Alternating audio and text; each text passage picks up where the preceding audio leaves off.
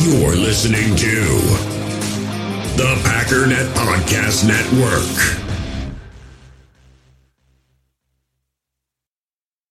Another day is here, and you're ready for it. What to wear? Check. Breakfast, lunch, and dinner? Check. Planning for what's next and how to save for it? That's where Bank of America can help. For your financial to-dos, Bank of America has experts ready to help get you closer to your goals. Get started at one of our local financial centers or 24/7 in our mobile banking app. Find a location near you at bankofamerica.com/talktous. What would you like the power to do? Mobile banking requires downloading the app and is only available for select devices. Message and data rates may apply. Bank of America N.A., member FDIC.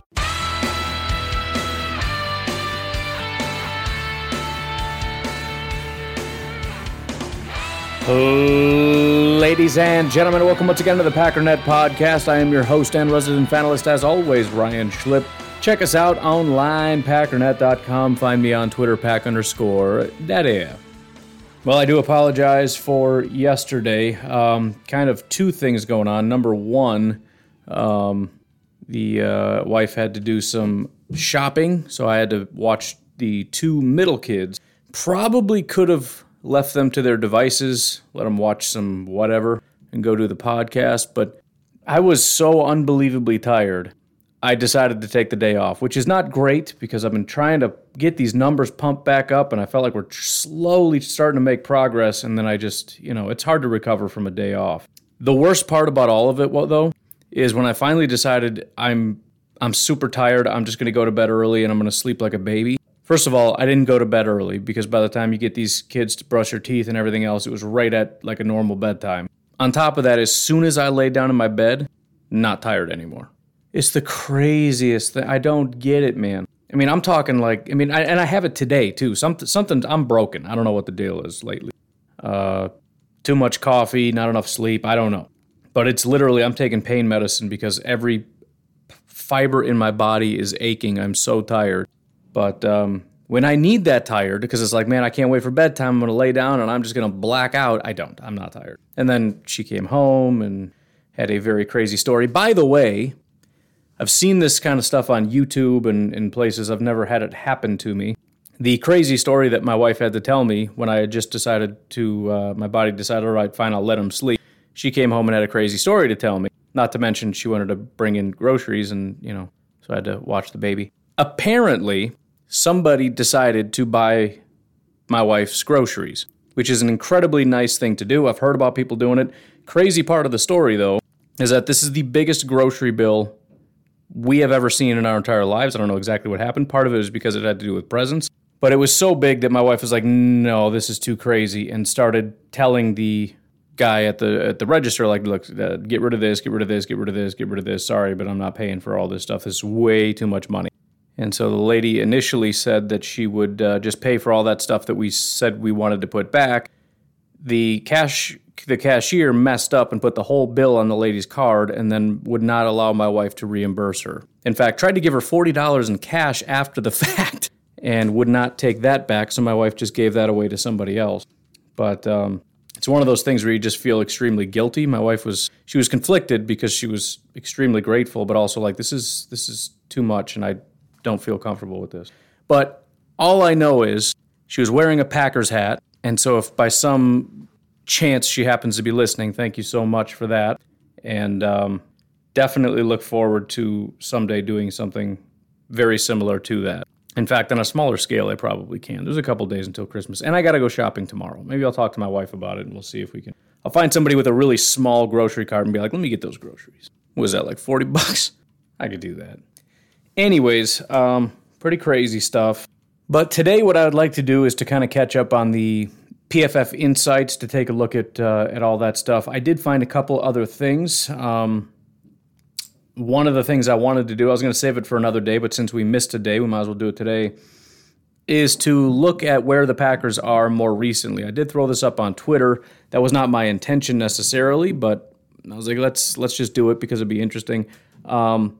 Initially, I wanted to do it because there's so many guys on the team that, they're great, like Aaron Rodgers. They're ranked and graded pretty highly, but if you just look at the second half of the season, it's even better, right? A.J. Dillon, Aaron Rodgers, handful of other people. And so I was like, I'm going to go through and look at that and try to find the guys who are really growing.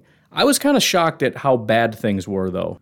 If you look at the second half of the year, there's a lot of guys where it's like, oh, that is concerning. So it was more bad news than I was expecting looking at second half rankings of our players via PFF. So we'll kind of take a look at that, provide a little bit of extra context, et cetera, et cetera.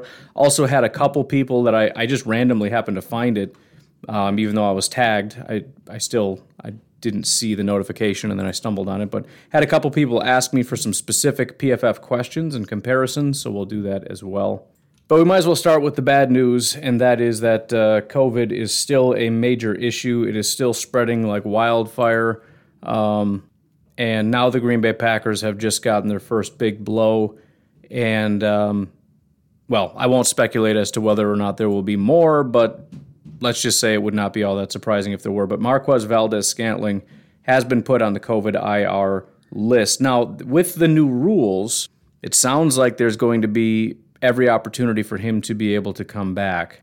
I believe as long as he is asymptomatic, he just needs a negative test. So there's no like X amount of days. It's just a matter of whenever you're feeling better, which might be as early as tomorrow. I mean, he may not have any symptoms. Essentially, he's just testing every day, waiting for that negative test. And if he happens to get it, then he goes back to work.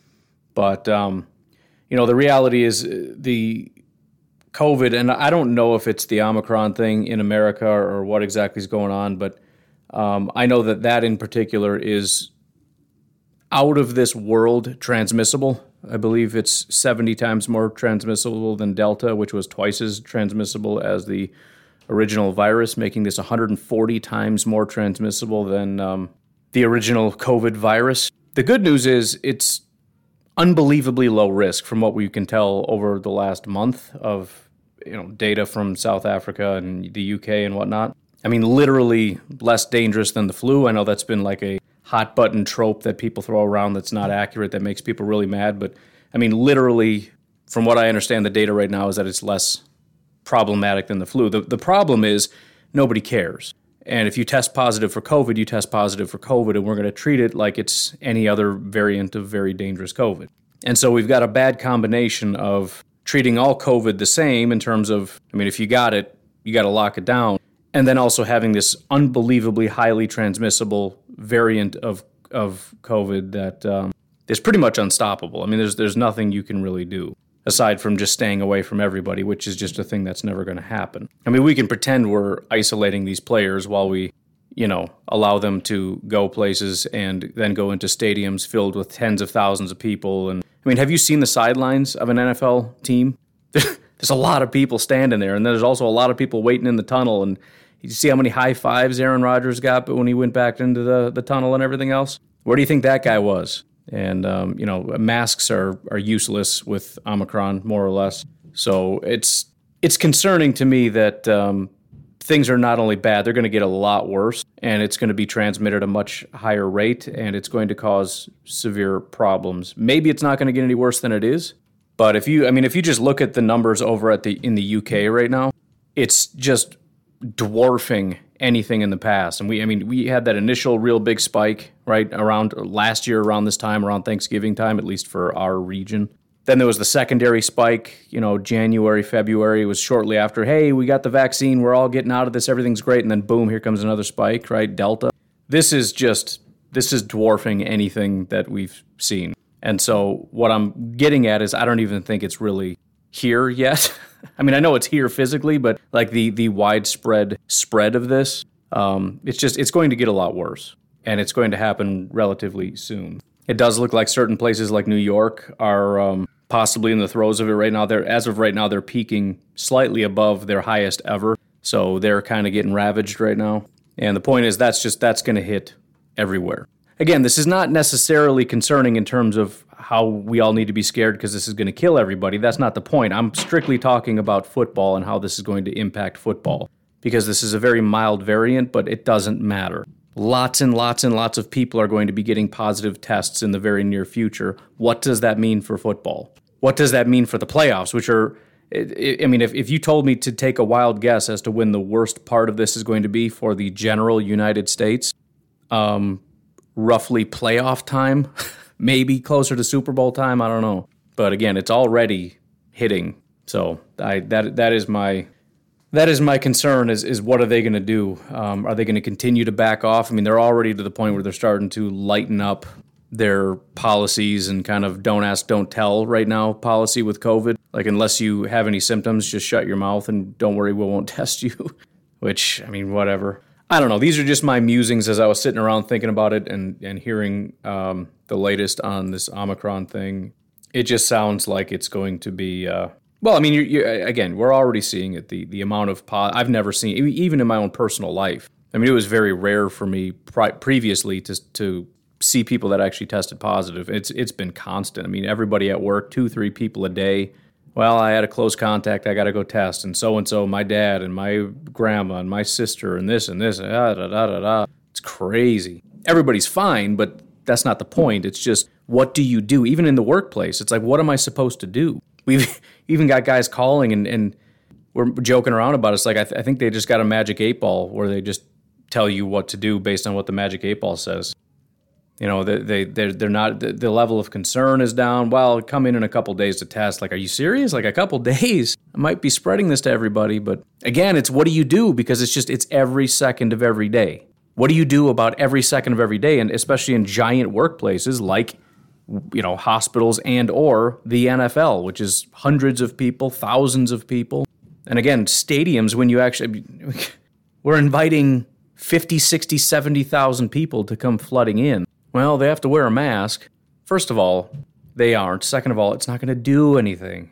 This variant is just a frickin' beast. I mean, it's a weak beast, but it's a beast. If he was a superhero, he'd be like the Flash or whatever. I don't even know what the Flash could do other than be fast. It's like, dude, the Flash is after you. Like, oh, he's probably going to catch me. Like, yeah, what's he going to do, though? I don't know.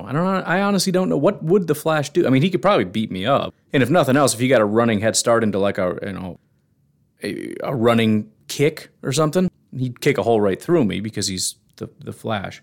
But outside of being fast, what does that dude do? I got to look it up now. All right, so he has accelerated healing. Makes sense. Decelerated aging. I guess that makes sense. Flight. Increased perception. Infinite mass punch. Yeah, that sounds like it hurts. All right. Well, I'm still sticking with that. He's real fast. Otherwise, he's kind of lame. But anyways, this is our reality now, and we'll see how it goes. We'll see if there's going to be a Saturday game or whatever. Right now, it's just the one guy. Wisconsin is pretty bad off right now as well as far as case count. I think as a percentage of the population, Wisconsin might be number 1 in cases right now, which, by the way, is not a negative reflection on Wisconsin. This is everybody's favorite thing to do. Find the state that has the most transmission and then mock them for being stupid. Literally every state in the country has been the highest at some point. Is anybody going to mock New York? Of course they're not. Why? It's waves, man. Comes in waves, comes and goes. If it's not declining, it's increasing, and that's what's going to happen forever. On the other hand, I kind of felt the same way last year. I kind of had the same thought that this is going to ruin the season, and it just didn't. So I guess we'll just ride it out and see how it goes. By the way, I don't know the status of Kenny Clark. Right now, the Packers only have 2 guys on there, MVS and Kenny Clark. The Cleveland Browns obviously are decimated by this. Most of these guys, I would assume, are going to be back because it happened a while ago. Starting from the oldest case to the newest case, in other words, most likely to be back to least likely to come back, you got punter Jamie Gillian, tackle Jedrick Wills. This was December 14th, so this was a full week ago. Wide receiver Jarvis Landry, tight end Austin Hooper, Fedi Odenigbo, Malik McDowell, John Johnson, Troy Hill, Baker Mayfield, Ronnie Harrison, Grant Delpit, A.J. Green, Tony Fields, Mac Wilson, Jacob Phillips, Kareem Hunt, Case Keenum, James Hudson, and Jadeveon Clowney. Jadeveon was December 19th, so that was 2 days ago. So the most recent was 2 days ago. About half of these guys were from the 17th until now, so within the last 4 days or so. So we'll have to see. Again, I'm assuming a lot of these guys are going to be slowly coming back, especially Jamie Gillian, the punter. That was December 9th. I don't know exactly what his deal is. That would have been, well, I guess it's still under 2 weeks. I don't know. I don't know. Other teams that are pretty decimated, Chicago has a bunch. Bilal Nichols was, so they already had a bunch going into the last game, but Bilal Nichols was just added today, so they've got another one. Houston Texans have a bunch, 4 of them added in the last 2 days. Today is the 21st for me, by the way. So the 20th and 21st, Malik Collins, Derek Rivers, Jacob Martin, and Jaleel Johnson all added within the last 2 days. Kansas City Chiefs, real big over the last 2 days. So 3 for you, but you might have even...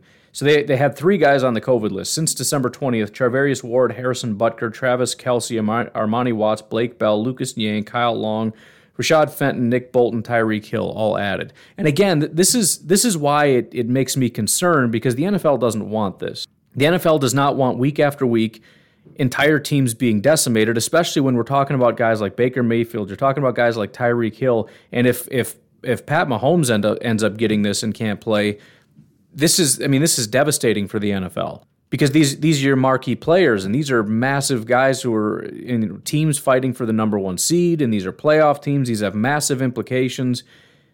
I don't know the solution. I'm not even proposing. I don't know. I'm just saying this is a potentially disastrous problem. Chargers don't have the biggest list I've ever seen, but it's all recent. Just in the last 2 days, Chris Rumph, Andre Robertson, Trey Marshall, Corey Linsley, Kaman Hall, Tavon Campbell, Joey Bosa, Chase Daniel, Joe Graziano. This is hundreds of people. I'm just picking out some. Everybody's got a couple. The Rams don't have any the last few days, but they got 1, 2, 3, 4, 5, 6, 7, 8, 9, 10, 11. They have 12 people on COVID. Miami's got 1. The Vikings have 2. And a lot of these guys are recent. The Dolphins have 1 guy, but he was yesterday. Patriots only have 3, but 1. Kendrick Bourne was added yesterday. Saints only have 1. It happened today, Jawan Johnson. The Giants have 1, 2, 3, 4, 5, 6, 7, 8, 9. They have 10 guys on the COVID list. 9 of those 10 have been in the last week. 3 of the 10 have been the last 2 days. Keon Crossan, Michael Carter, Elijah Vera Tucker. The Jets have 6. 2 of them were yesterday. Eagles have only 2, but they were both yesterday. And these are massive. Landon Dickerson, Andre Dillard. That's important. Seahawks with Tyler Lockett. Again, he might come back, I don't know, but that's kind of a big deal. Tampa Bay Buccaneers with Brashad Perriman. That's a big deal, especially for that team having lost everybody already. They had a ton of injuries, and then you got another guy out with COVID. Washington, 1, 2, 3, 4, 5, 6, 7, 8, 9, 10, 11 guys. Brandon Scherf, one of the best players on their entire team, just went on yesterday. Kenny Clark and MVS, it's not a small thing for the Packers either. The Detroit Lions, Jared Goff, their freaking quarterback, yesterday, along with tackle Matt Nelson, but the quarterback of the Lions. That's a big deal. The Lions aren't a big deal, but that's a big deal. The Bears with Eddie Jackson, Allen Robinson, Andy Dalton, well, kind of Andy Dalton, I guess. Bilal Nichols, Jalen Johnson, these are key starters. This isn't like some 4th-string special team linebacker. The Bills, Cole Beasley was added today. A.J. Epinesa yesterday. Tackle Deion Dawkins. That's massive. John Feliciano, another offensive lineman. Baltimore Ravens, Pernell McPhee and Justin Houston added in the last 2 days. Those are both pass rushers, both massive pieces, on top of Sammy Watkins and a handful of other important pieces. And again, think about how many were added just in the last 2 days, and it's just going to continue. We're just getting started, man. We got, we got Wednesday the 22nd, Thursday, Friday, Saturday. That's just how many days until the Packer game. So, not trying to be a Debbie Downer. I'm just saying this is awfully concerning, because this far exceeds anything. And this is kind of, I guess, what we all thought would happen last year, right? There's just going to be this massive outbreak, and it's going to go crazy, and everyone's like, oh, I guess the NFL did a pretty good job of preventing it, and it was great. But again, this is a whole different deal we're dealing with right now, and especially with the vaccine, that kind of clouds things, because now they're kind of like, well, you're vaccinated, you have some lax rules. Well, those lax rules are going to lead to spread, because the vaccine doesn't mean you don't spread it. I'm not saying there shouldn't be lax rules. I'm not proposing anything. I'm just saying this is the reality.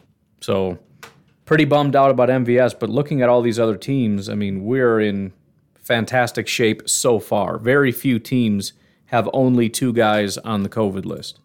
So, we'll see how it goes. Keep your fingers crossed. But anyways, why don't we go ahead and recap what we saw yesterday via PFF. 16 different offensive players. 6 of those 16 had 70 or higher grades. That leaves, obviously, everybody else that did not. There was actually a very high rate of very good grades, though. 4, basically, of those 6 that had at least 70s were basically in the 80s or basically 90s. Aaron Rodgers, 79.2 overall grade. We'll call that an 80. Marquez Valdes-Scantling, you hate to see it considering the whole COVID thing, but 85 overall grade. Tyler Davis, who kind of came out of nowhere, 89.7, we'll call that a 90 overall grade. Just looking at what he's done for the season, he's played in 8 different games. He played more in this game than any other game. His highest grade previous to this was a 60.0, which is basically a grade that you get when you don't really do anything. So of the grades he got when he actually did things, they've all been negative. 59.8, 58.9, 56.2, 56.0, and 48. This game, 90. Why did he get a 90? Well, his receiving grade was an 85.9, his pass blocking grade was a 70, and his run blocking grade was a 75. Basically everything he did in this game, he dominated. So I'm not going to take that and say he's this great player now. That's a little bit of a leap, especially assuming that he's just going to be a 90 overall, but it's still nice to see he had a great day. And then finally, Mr. Marcedes Lewis, once again, with a dominant performance, 89.9 overall grade. He's had just, it's not hyperbole to say this is one of the best years of his entire career, I think going back to about 2010. He's had a lot of, there's a lot of bad games in here. About half of his games have been below a 60, half of his games have been above. But, it's 55, 54, 52, 51, 50, and then a 35, one really bad game. It's the difference is his good games have been 75, 76, 86, 87, 90, 90, and 93. It's psychotic how good his really good games are. And if you look at his grades, he had 170 with Green Bay in 2019. Otherwise, it's been 50s and 60s going all the way back to 2012. This is the highest grade he's had since 2010. He had a 90 overall grade. He's got an 80 right now. But, that can continue to move up if he continues to have really good games because it moves the needle really quickly and kind of overtakes these really low-graded games. Of the guys that did not grade out very well, I think this was the case last week as well. The good news is nobody was terrible, right? You had 5 guys that were below a 60. Only 5. Of those 5, nobody was below a 40. So if we're calling 60 average and 50 below average is as bad as it gets. Dennis Kelly had the lowest grade at 51, Juwan Winfrey 53, Josiah DeGuara with a 54, Alan Lazard with a 57, and John Runyon with a 59. It's not great, but nobody was like a 20, which is a thing that happens regularly. If we kind of go on a case-by-case basis here, looking at blocking first, because that's just next on the PFF list for some reason. I don't know why I don't do like quarterback, then receiving, whatever. But only 3 guys had positive run blocking grades.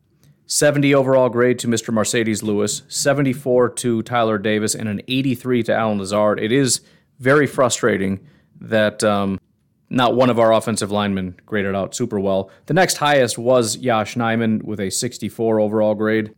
Looking just at the offensive linemen, the next highest would be Royce Newman with a 62. Again, we're still in the average range, but then it really starts to drop. 3 of our 4 lowest run blocking grades were the rest of our offensive linemen. Lucas Patrick with a 55 overall grade, Dennis Kelly with a 52.6, John Runyon with a 47.2. Now, John Runyon absolutely demolished life as a pass blocker. In fact, most of these guys did. And again, if I got to take a trade-off, that's my trade-off. You can't run block, but you're a great pass blocker. I will take that 99 times. Why would I even say that's a stupid thing to say? I'll take that 100 times out of 100. Aaron Rodgers continuing to play like he plays is just incredibly important, especially when we have the running backs we have who can make something out of nothing, which is not how I'd like it, but I will take it. Anyway, speaking of pass blocking grades, the only one that was absolutely horrific was A.J. Dillon with a 36.7 overall grade. He only stood into pass block 2 times, and he gave up 1 hurry. So when 50% of your pass blocking reps are failures, that's probably not going to grade out very well. The next lowest, only 2 in the 50s, but the next lowest was Josiah DeGuara. Again, he was only into pass block twice. He didn't give up any pressures, but apparently he wasn't very impressive. Dennis Kelly then was the only guy that was actually pass blocking that didn't do a good job or grade out very well. 59 overall grade. He gave up 2 pressures, which is surprisingly the most of anybody, which is really low. But he did give up 1 sack and 1 hurry. After that, you got Yosh Nijman, 67 overall grade, which is not terrible at all. Out of 39 reps, only 1 hurry he gave up in the whole game.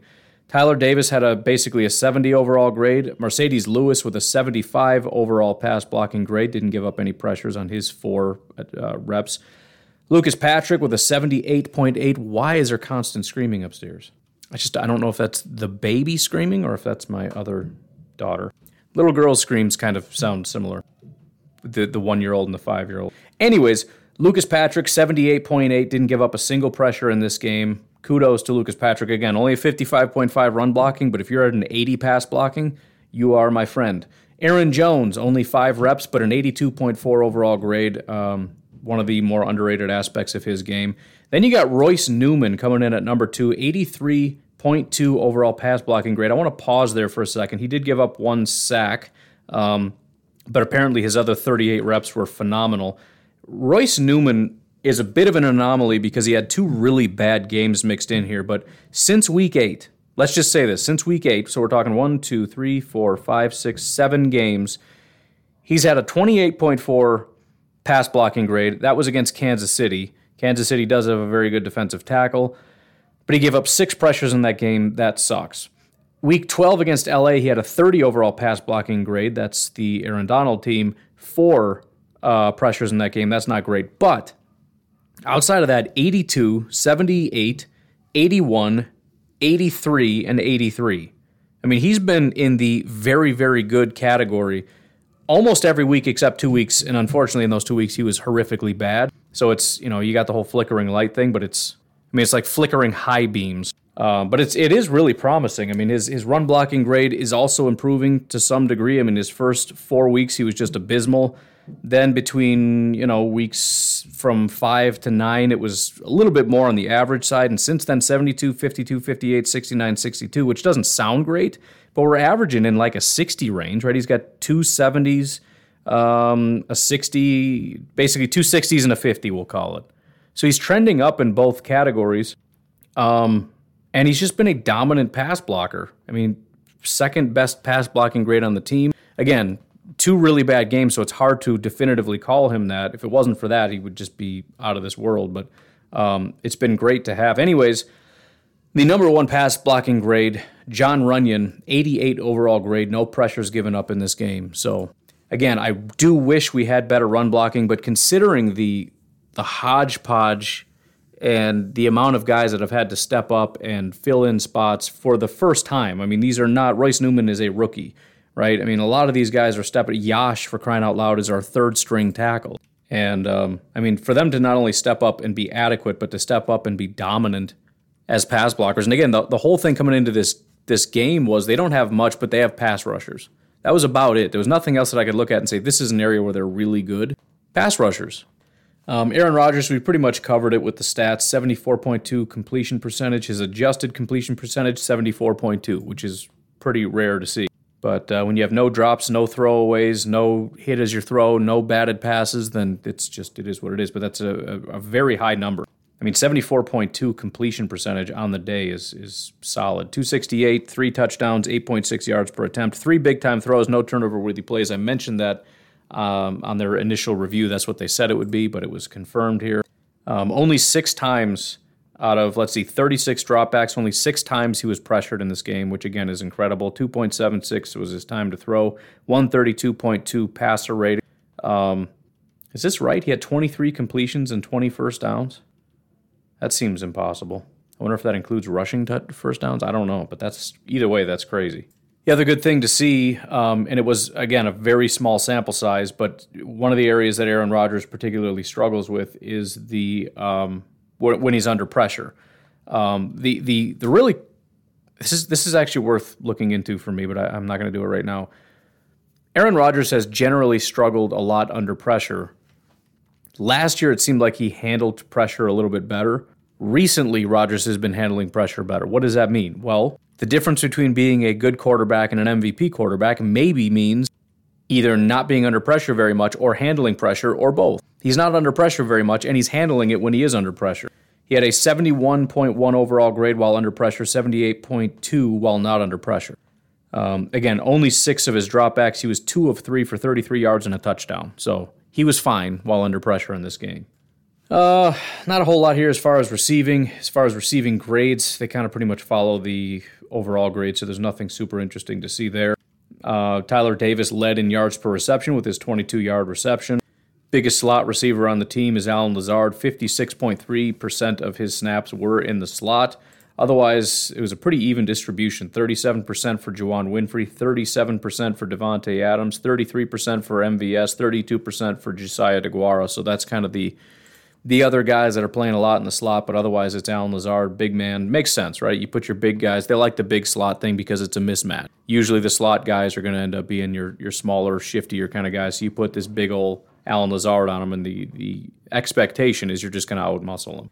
The biggest yard after the catch, you would assume it's Mercedes Lewis. Mercedes was second, 11.3 yards after the catch. Not super surprisingly, A.J. Dillon actually led with 13 yards after the catch per reception. Why?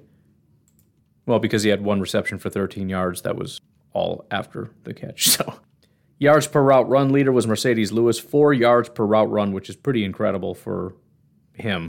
Average depth of target, MVS led that, not surprisingly, 21.1 average depth of target. He also had the longest reception on the day with his 31-yard reception. Contested catches, the only guy that even had a 50-50 ball thrown at him was MVS, and he had 3. He came down with 2 of them. Again, just a great day all around for MVS. Everything he did was just dominant. He had a lot of receptions. He had a high reception percentage, comparing receptions to targets. He had his contested catches. He had short receptions, long receptions. Missed tackles forced. There were 6 missed tackles forced on the day. 4 of those 6 were Mercedes Lewis. So... And he only had 3 receptions, so you do the math. Looking at rushing grades, it wasn't quite as high, specifically rushing grade, not overall grade. A.J. Dillon was number 1 with a 68 overall grade. Aaron Rodgers had a 67. Aaron Jones with a 65. And then Lazard with his one attempt, 56 grade is what they gave him. Yards after contact per attempt, A.J. Dillon 2 yards after contact. Aaron Jones 2.3. Missed tackles forced, Aaron Jones with 3 missed tackles forced. Nobody else had one. Longest carry was Aaron Jones' 11-yard carry. And I think that's about it for the offense. Let's continue this, and then we'll go over the weird stuff on the other end of the break so it's less clunky.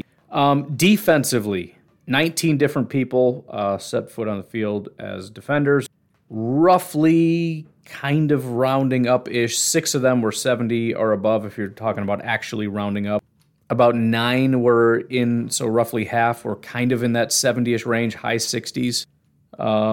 7 players were below a 60. Only 1 was below a 50, and that was Darnell Savage. Not surprisingly, he was getting he had an assignment that he was not ready for, let's just put it that way. 39.3 overall grade, 43.6 run defense grade, 28.7 tackling grade, 48.8 coverage grade. Other guys that were below a 60 going from worst to best, Kingsley Keke, 52, Jonathan Garvin, 54-ish, Tipigalea, 56, Chandon Sullivan, 57, Chris Barnes, 58, and Kevin King, 58.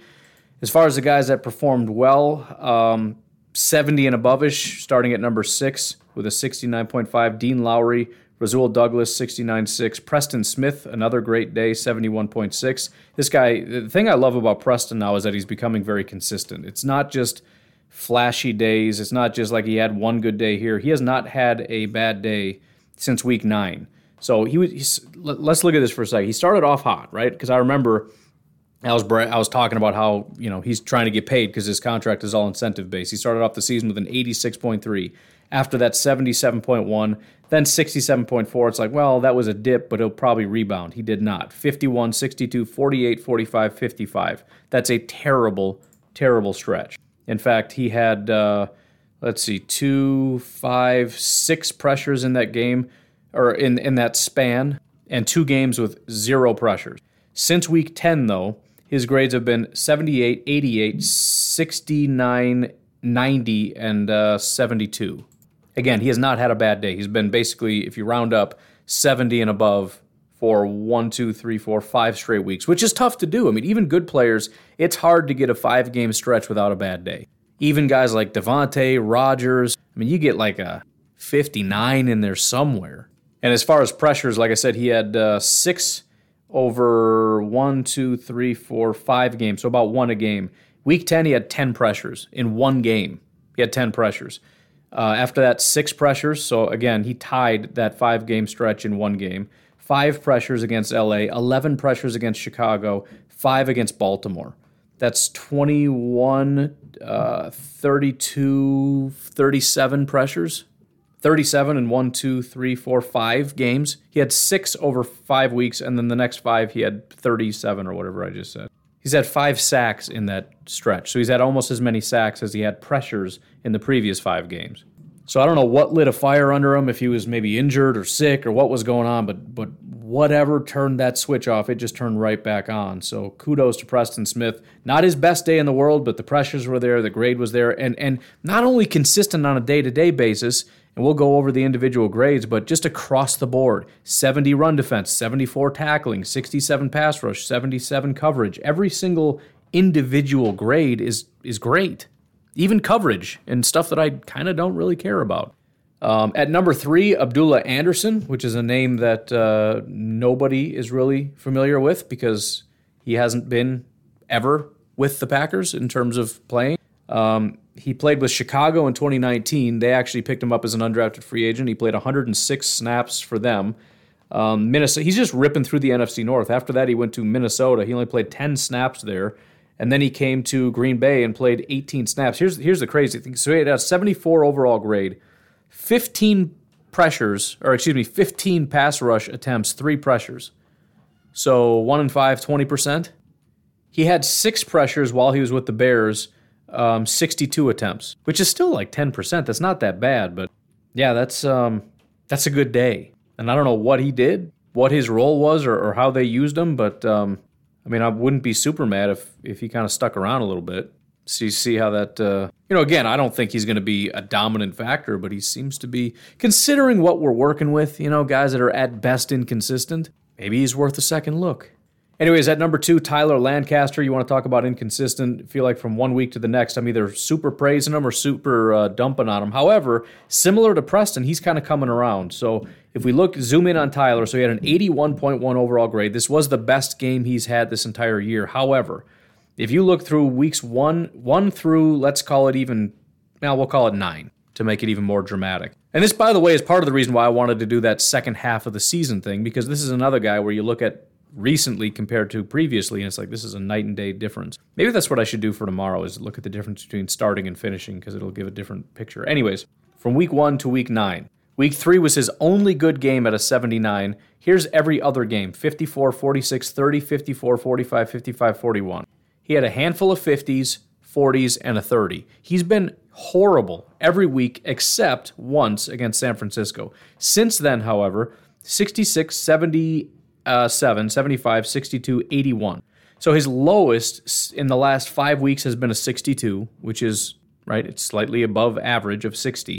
And 3 of his last 4 games have been 70 or higher, 77, 75, and an 81 over the last 4 weeks. He only has 4 pressures on the season. 3 of them came in the last 4 weeks. 2 of them came this past week. So, I mean, again, a clear difference here for Tyler Lancaster. And if it was a smaller sample size, I would pretty much disregard it. But the drastic difference between weeks 1 through 9 compared to 10 through 15 it's hard to ignore. And it follows very closely what you're seeing like with Preston. So the defensive line, even though it feels like we're not getting the same amount of pressure, they're doing something right. And again, I think a lot of it has to do with these mobile quarterbacks. They're just hard to get down. If the pressure gets there, it still doesn't really get there. Anyways, the number 1 defender then, Eric Stokes. So just kind of zooming out again, our third highest grade was a 74. Second highest was Tyler at an 81, and then Eric Stokes at an 88. Almost an elite grade, which is great to see for Eric Stokes. Stokes is similarly kind of on a much better track. It's a little bit more up and down, but if you look at weeks 1 through 6, he had 2 good games, and it was his first 2 weeks, which, I was super excited. This guy right out of the gate, he's doing great. Then he had 4 games where he just wasn't very good, 51, 44, 58, 56. Since then, though, 75, 50, so it's kind of off and on. You get the flickering thing. But 75, 49, 76, 32. Last 3 weeks, 70, 68, and then 88. So a couple different ways to summarize that. Since week 7, 5 of his 7 games have been good. 2 have been really bad. He's kind of like Royce Newman, right? Basically, every week with the exception of 2 horrific weeks, he's been very good. And this being his best week is also pretty exciting because he's clearly getting better as we move along. I don't want to get too much into the comparison because one of the comparisons is Stokes versus Jair.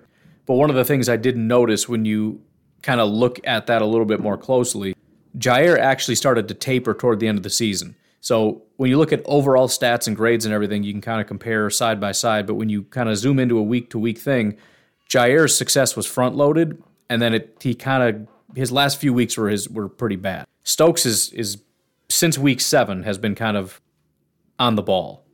Anyways, run defense, we had 6 guys kind of similarly who graded out fairly well. Dean Lowry, Preston Smith both at 69, Rashawn at a 70, Rasul Douglas at a 71, TJ Slayton at a 73, and Tyler Lancaster at a 74. Nobody super dominant, but those are the guys that were fairly good. The guys who were quite bad, we'll call it below a 50, Adrian Amos with a 48, which is a rare thing for him, not great. Darnell Savage with a 43, Kingsley Keke 42, Chandon Sullivan with a 29, Chris Barnes with a 29. So no bueno. Tackling still for the most part consistently very, very good. 9 players out of 13 were 70 or higher. Dean Lowry was at a 67, so basically we'll call that a 70.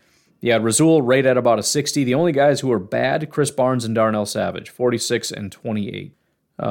Pass rush, guys who graded out fine, Abdullah Anderson, Preston Smith, Tyler Lancaster, and Devondre Campbell. Campbell only had 4 pass rushes, but whatever. Nobody was really bad. Nobody was below a 50. The lowest was Jonathan Garvin with a 53. But he had 3 pressures on 14 attempts. So statistically, I don't care if it was scheme or what, that's a good day. And then coverage, the only real bad grade was Darnell Savage. The only other one that was below a 60 was Kevin King, but that was a 57.6, so basically average. The guys who graded out good, Chris Barnes, 76.4, Preston Smith, 77.5, and Eric Stokes with an 89.6. Some of the statistics on pressures, we had 25 pressures in this game, which is really high. Remember, Aaron Rodgers was only under pressure 6 times in this game. 25 pressures we had. 1 for Chris Barnes out of 0, so that was an impromptu chase the quarterback down, tackling behind the line of scrimmage thing. He didn't actually rush the passer. Tipa Galea had 1 out of 9, which is acceptable. Devondre Campbell, 2 of 4 is incredible. Tyler Lancaster, 2 of 13 is a great ratio. Abdullah Anderson, 3 of 15, great. Kingsley Keke, 3 of 35 is below 10%. It's not super fantastic, but I'll take it. By the way, Devondre Campbell had the 1 sack of the day. Jonathan Garvin had 3 of 14, as I said. That's incredible. Preston Smith, 5 of 38, and Rashawn Gary, 5 of 37. The pressure percentages for almost this entire team is pretty incredible. I mean, they're doing a great job. They really are. I mean, you're looking for roughly 10%. I mean, for Rashawn, I'm looking for between 3 and 4. He had 5. Preston, I'm looking for, again, 3 to 4. He had 5. Garvin, I'm looking for between 1 and 2. He had 3. Kingsley, I'm looking for between 3 and 4. He had 3, so there you go. Abdullah, looking for about 1. He had 3. 1 to 2. Tyler Lancaster, 1 to 2. He had 2. So everybody, with the exception of Kingsley Keke, exceeded, and in some cases far exceeded expectations. I know it stinks that there was only the 1 sack, but it's still getting pressure on the quarterback is something they're doing quite well. 2 batted passes in the game, Dean Lowry and Kingsley Keke. Stops, 1 for Savage and Gary, 2 for Preston, Amos, Barnes, Stokes, and Slayton, 3 for Tyler Lancaster, and 4 stops for Devondre Campbell and Rasul Douglas. Rasul Douglas, he's basically like a safety. I don't understand. He leads the league and leads the team in tackles all the time. He's got all these stops, which are negative plays for the offense. Guy's just doing everything. Anyways, finally, coverage stats. Eric Stokes was the most targeted, 9 targets, 7 receptions, but only 35 yards. He gave up no touchdowns and had a pass breakup, 82.9 passer rating.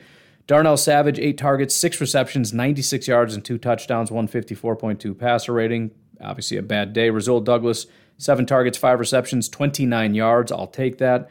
Adrian Amos, 5 targets, only 2 receptions for 7 yards and a pass breakup. That's a money day right there.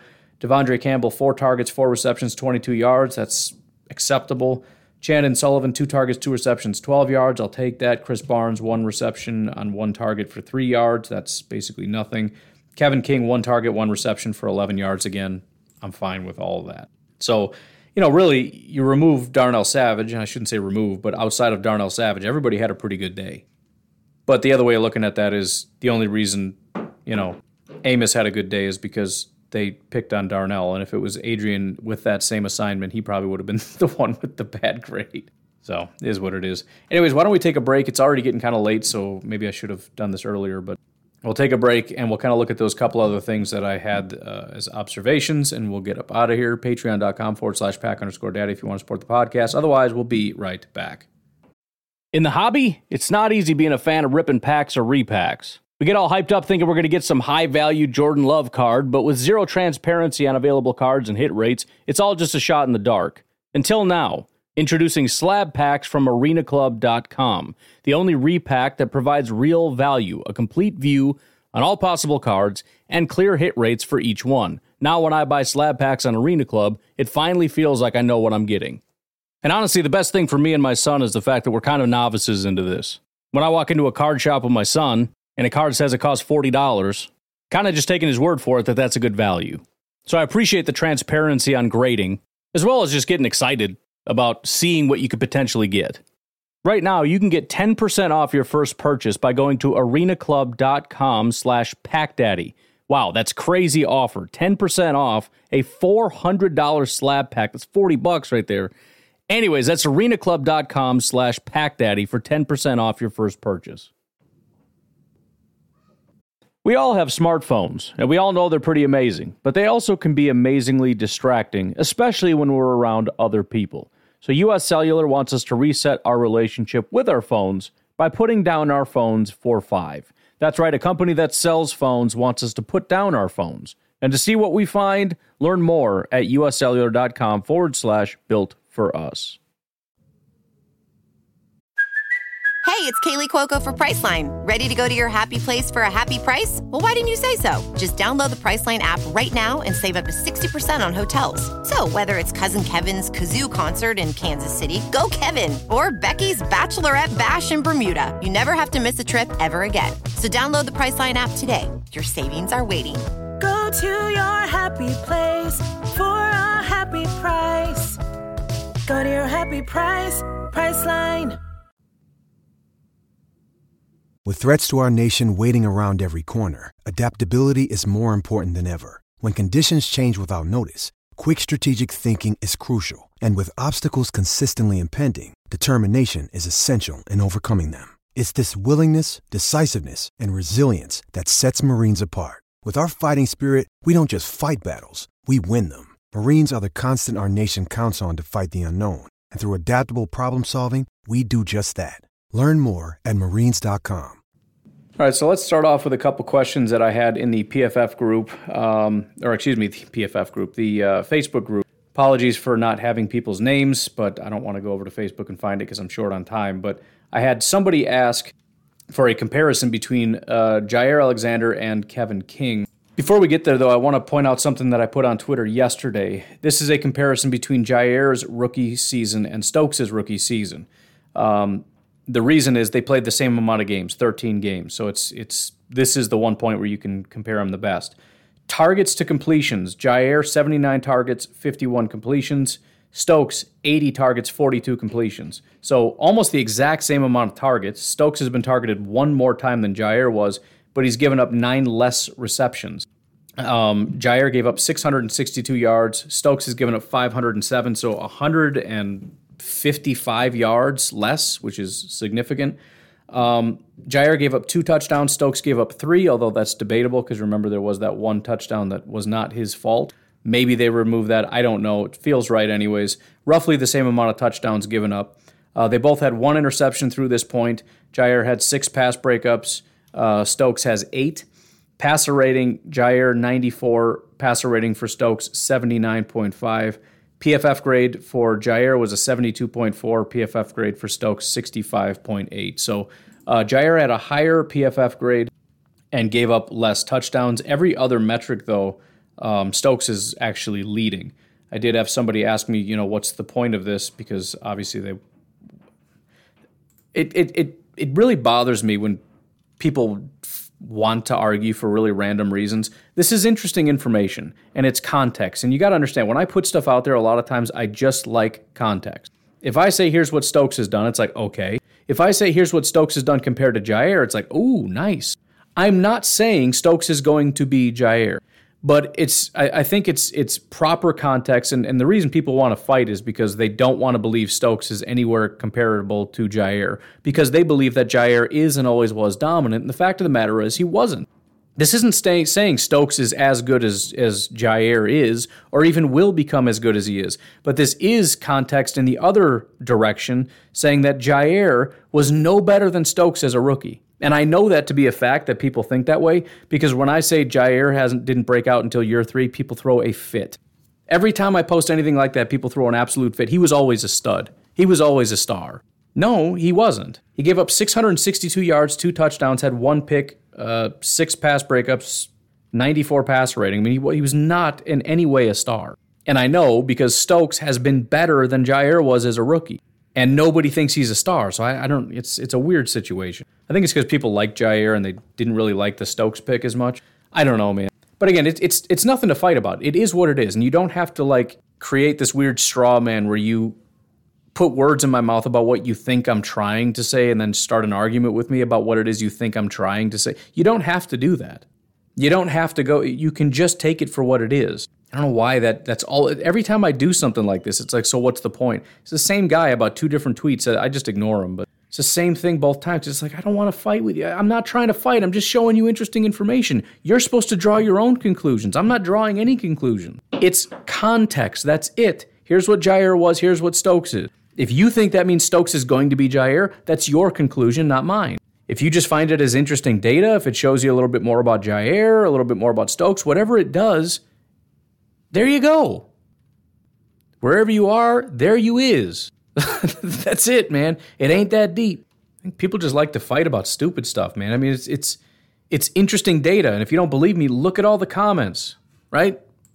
If everybody knew this already, they wouldn't be interested in it. It wouldn't have all the likes and the retweets and the quote tweets and the comments. It does because people find it interesting, as did I. You can just find it interesting without trying to think to yourself, I bet he's trying to say this, and therefore, hate to turn it into a social commentary, but this is the reason everybody hates everybody.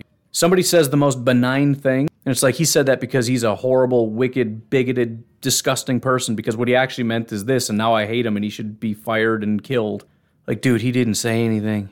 It's not, why do you have to, anyways. In comparison to King and Jair, and I was trying to think, does he mean rookie? But that wouldn't make any sense, and he doesn't mean this year, so I just did career stats. And they're a little bit different because King was drafted a year earlier, although Jair has actually played more, believe it or not. But we'll just go down the line, and again, you can infer your own stats. Somebody asked this, so they wanted the information for something, I don't know what. They can either take it and run with their notion, or if they're wrong, then they can just leave it alone. Jair has actually played almost 300 more snaps than King, which is, again, King was taken a year earlier, so that's staggering and really goes to show how injured he's been. But 1,925 snaps compared to 1,659. Jair has been targeted 227 times compared to 244. Receptions 158 to 154. As a percentage, 57% of Jair's targets are caught. 63% of King's targets are caught, so Jair leads that a little bit. I also looked at snaps per reception and stuff because the snaps matter. The numbers being higher, you want to know the proportions, right? So how many snaps per reception? Kevin King, 10 snaps per reception. Jair, 12 snaps per reception. That's a number you want to be higher, right? You want receptions less often. So if it's 100 snaps go by before somebody catches something, that's obviously a good thing. Total yards given up, 1,990 yards given up by Jair, 2,306 yards given up by Kevin King. Yards per snap, Jair 1.03, Kevin King 1.39. So obviously Jair leads in that as well. Longest reception given up, Jair was 56 yards, Kevin King 66 yards. Touchdowns given up, Jair 11, Kevin King 13. They both have 7 interceptions. Remember, King had that 1 year where he had like 5 in a year. Pass breakups, Kevin King 23, Jair 35. Passer rating for their career, Jair Alexander an 82.3, Kevin King a 99.9. So I think in every category, Jair has been better. To what degree, I don't know. But again, wherever you are, there you is. Finally, and maybe I will leave it at this, and we'll look at the second half thing later, because I do want to add some more context to that. Plus, we're getting kind of long here. So again, sorry for teasing and leaving you, but whatever. The other question I had was, how does Stokes compare to the other rookie cornerbacks? And again, this is another one that's kind of complicated to look at because some guys haven't hardly played at all. There's only really, depending on where the cutoff is, 6-ish that have played a lot. 3 guys have not played hardly at all, so the stats and the grades are all a little bit wonky, but we'll just kind of run through it. I looked at Stokes compared to, and this is kind of in order of when they were drafted, for the first 2 rounds, J.C. Horn, Patrick Surtain, Caleb Farley, Greg Newsome, Tyson Campbell, who was at Georgia with Stokes, Richie Grant, who was actually drafted as a safety but apparently is playing corner, Kelvin Joseph, and then Asante Samuel. Those are the corners taken in the first 2 rounds. As far as games played, Eric Stokes has played 13 games. The only guy who's played more is Patrick Surtain at 14. Surtain, whatever. After that, Tyson Campbell's played 12, Greg Newsome 10. Then you got Grant and Samuel 9. The others are all 3. Games actually started. Stokes has started 11, Surtain 13, Tyson Campbell also 11. Everybody else is significantly less. Looking at PFF grades, Kelvin Joseph is actually number 1, but he's only played 3 games, so you can kind of throw that out. He hasn't started a single game. He only has 14 snaps, so we're definitely throwing that out. Guys that have actually played a bunch that are graded the highest, actually Tyson Campbell out of Georgia. But again, you kind of want to look at the context. He's had some really bad games. The difference is he has some really, really high grades, whereas Stokes has a lot of like high 60s, low 70s more consistently. Tyson Campbell has a bunch of 50s and 40s really bad games, but then he has like 2 90s mixed in, including his most recent. He had a really good game. Then it's J.C. Horn, but Horn also only played 3 games. After that is Greg Newsome, 67.7. Then Stokes at 65.8. Asante Samuel at 64.1. Patrick Surtain, 63.5. Richie Grant, 48.4. Caleb Farley's only played 3 games, but a 45.7. He's off to a real rough start. It's always fun to kind of look at these things, too, because anybody that was involved heavily in the draft and really excited about it, you always get this feeling everybody you're looking at is going to be a star. And then when the rubber meets the road, you look at it and it's just like, I don't know. Snap counts, Surtain 774, Stokes 755. The next highest is 680, so it drops off pretty considerably. So Eric Stokes, it's weird because we've had this like constant revolving door. It feels like he hasn't played that much. Stokes is a full-time corner as much as anybody else. He's the second most snaps of any of these early corners, probably of anybody in the draft, if I had to guess. It might be a random 3rd, 4th, 5th round guy that's playing a bunch, but probably not. In terms of targets, Stokes has been targeted the most, 80 times. Surtain 72 times, and then it's Tyson Campbell, and then it's a massive drop-off. As far as receptions, Tyson Campbell has actually had more receptions given up, so a much higher percentage, 42 of 64, whereas Stokes is only 40 of 80. So if you look at the actual percentage, Stokes actually has the 3rd lowest, and the only other 2 guys that are lower are guys that haven't played very much. So he has a very low percentage, and his massive amount of pass breakups has something to do with that, but only 52.5% of his targets are caught. The only 2 guys are lower, J.C. Horn, Kelvin Joseph. Again, they've had almost no playing time, but everybody else is higher. Looking at snaps per reception, again, you want it to be relatively high. J.C. Horn is the highest with 71. Again, he's got some phenomenal stats and everything, but he hasn't really played, so you can't tell. Greg Newsome is at 24 snaps per reception. Surtain 19.8, basically 20. Stokes 18.8, basically 19. So after that, it obviously goes down. Yards given up, Tyson Campbell 582, Stokes 507. Then it drops 465 for Surtain. Asante Samuel 367. In terms of yards per snap, they're basically Stokes is 4th best. After that is Surtain, then Newsome, then Horn. Longest reception given up, not super surprisingly, Stokes is highest on this list at 56 yards. Stokes is, I like Stokes, but when he gives up a play, it's usually like a big-time touchdown, which scares me because that kind of reminds me of Kevin King. He seems fine, and then he just gives up that really big play. Stokes is tied with a couple other guys with the most touchdowns given up. He's given up 3, as has Asante Samuel, who, again, has only played 9 games. Patrick Surtain has given up 3, as has Richie Grant, who also has only played 9 games and started 0. In terms of interceptions, Surtain has 4, Samuel and Tyson Campbell have 2, Stokes and J.C. Horn have 1, nobody else has 1. And then as far as pass breakups, Stokes actually leads all rookies with 8, Campbell and Newsome with 7, Surtain with 6, but you pair that with the 4 interceptions, that puts him at 10 compared to Stokes' 9, so I would put him second on overall pass breakup metrics, especially with interceptions being more valuable.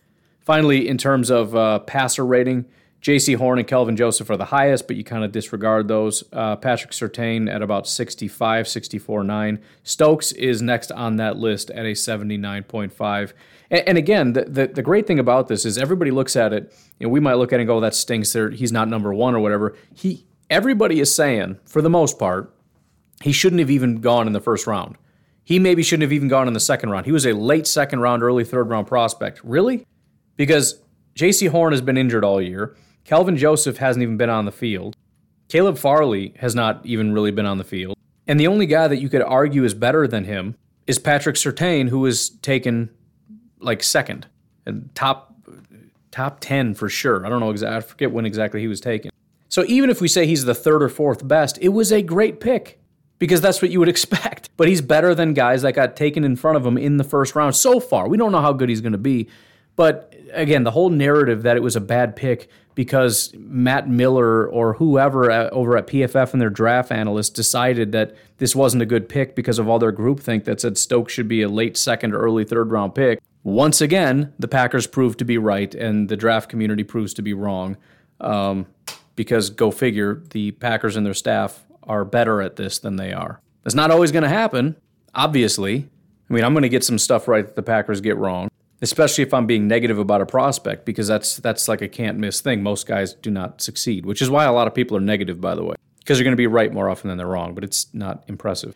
Anyways, we will leave it at that. Tomorrow we're going to do some laughing at the enemy. We got a little bit of, got some good stuff queued up.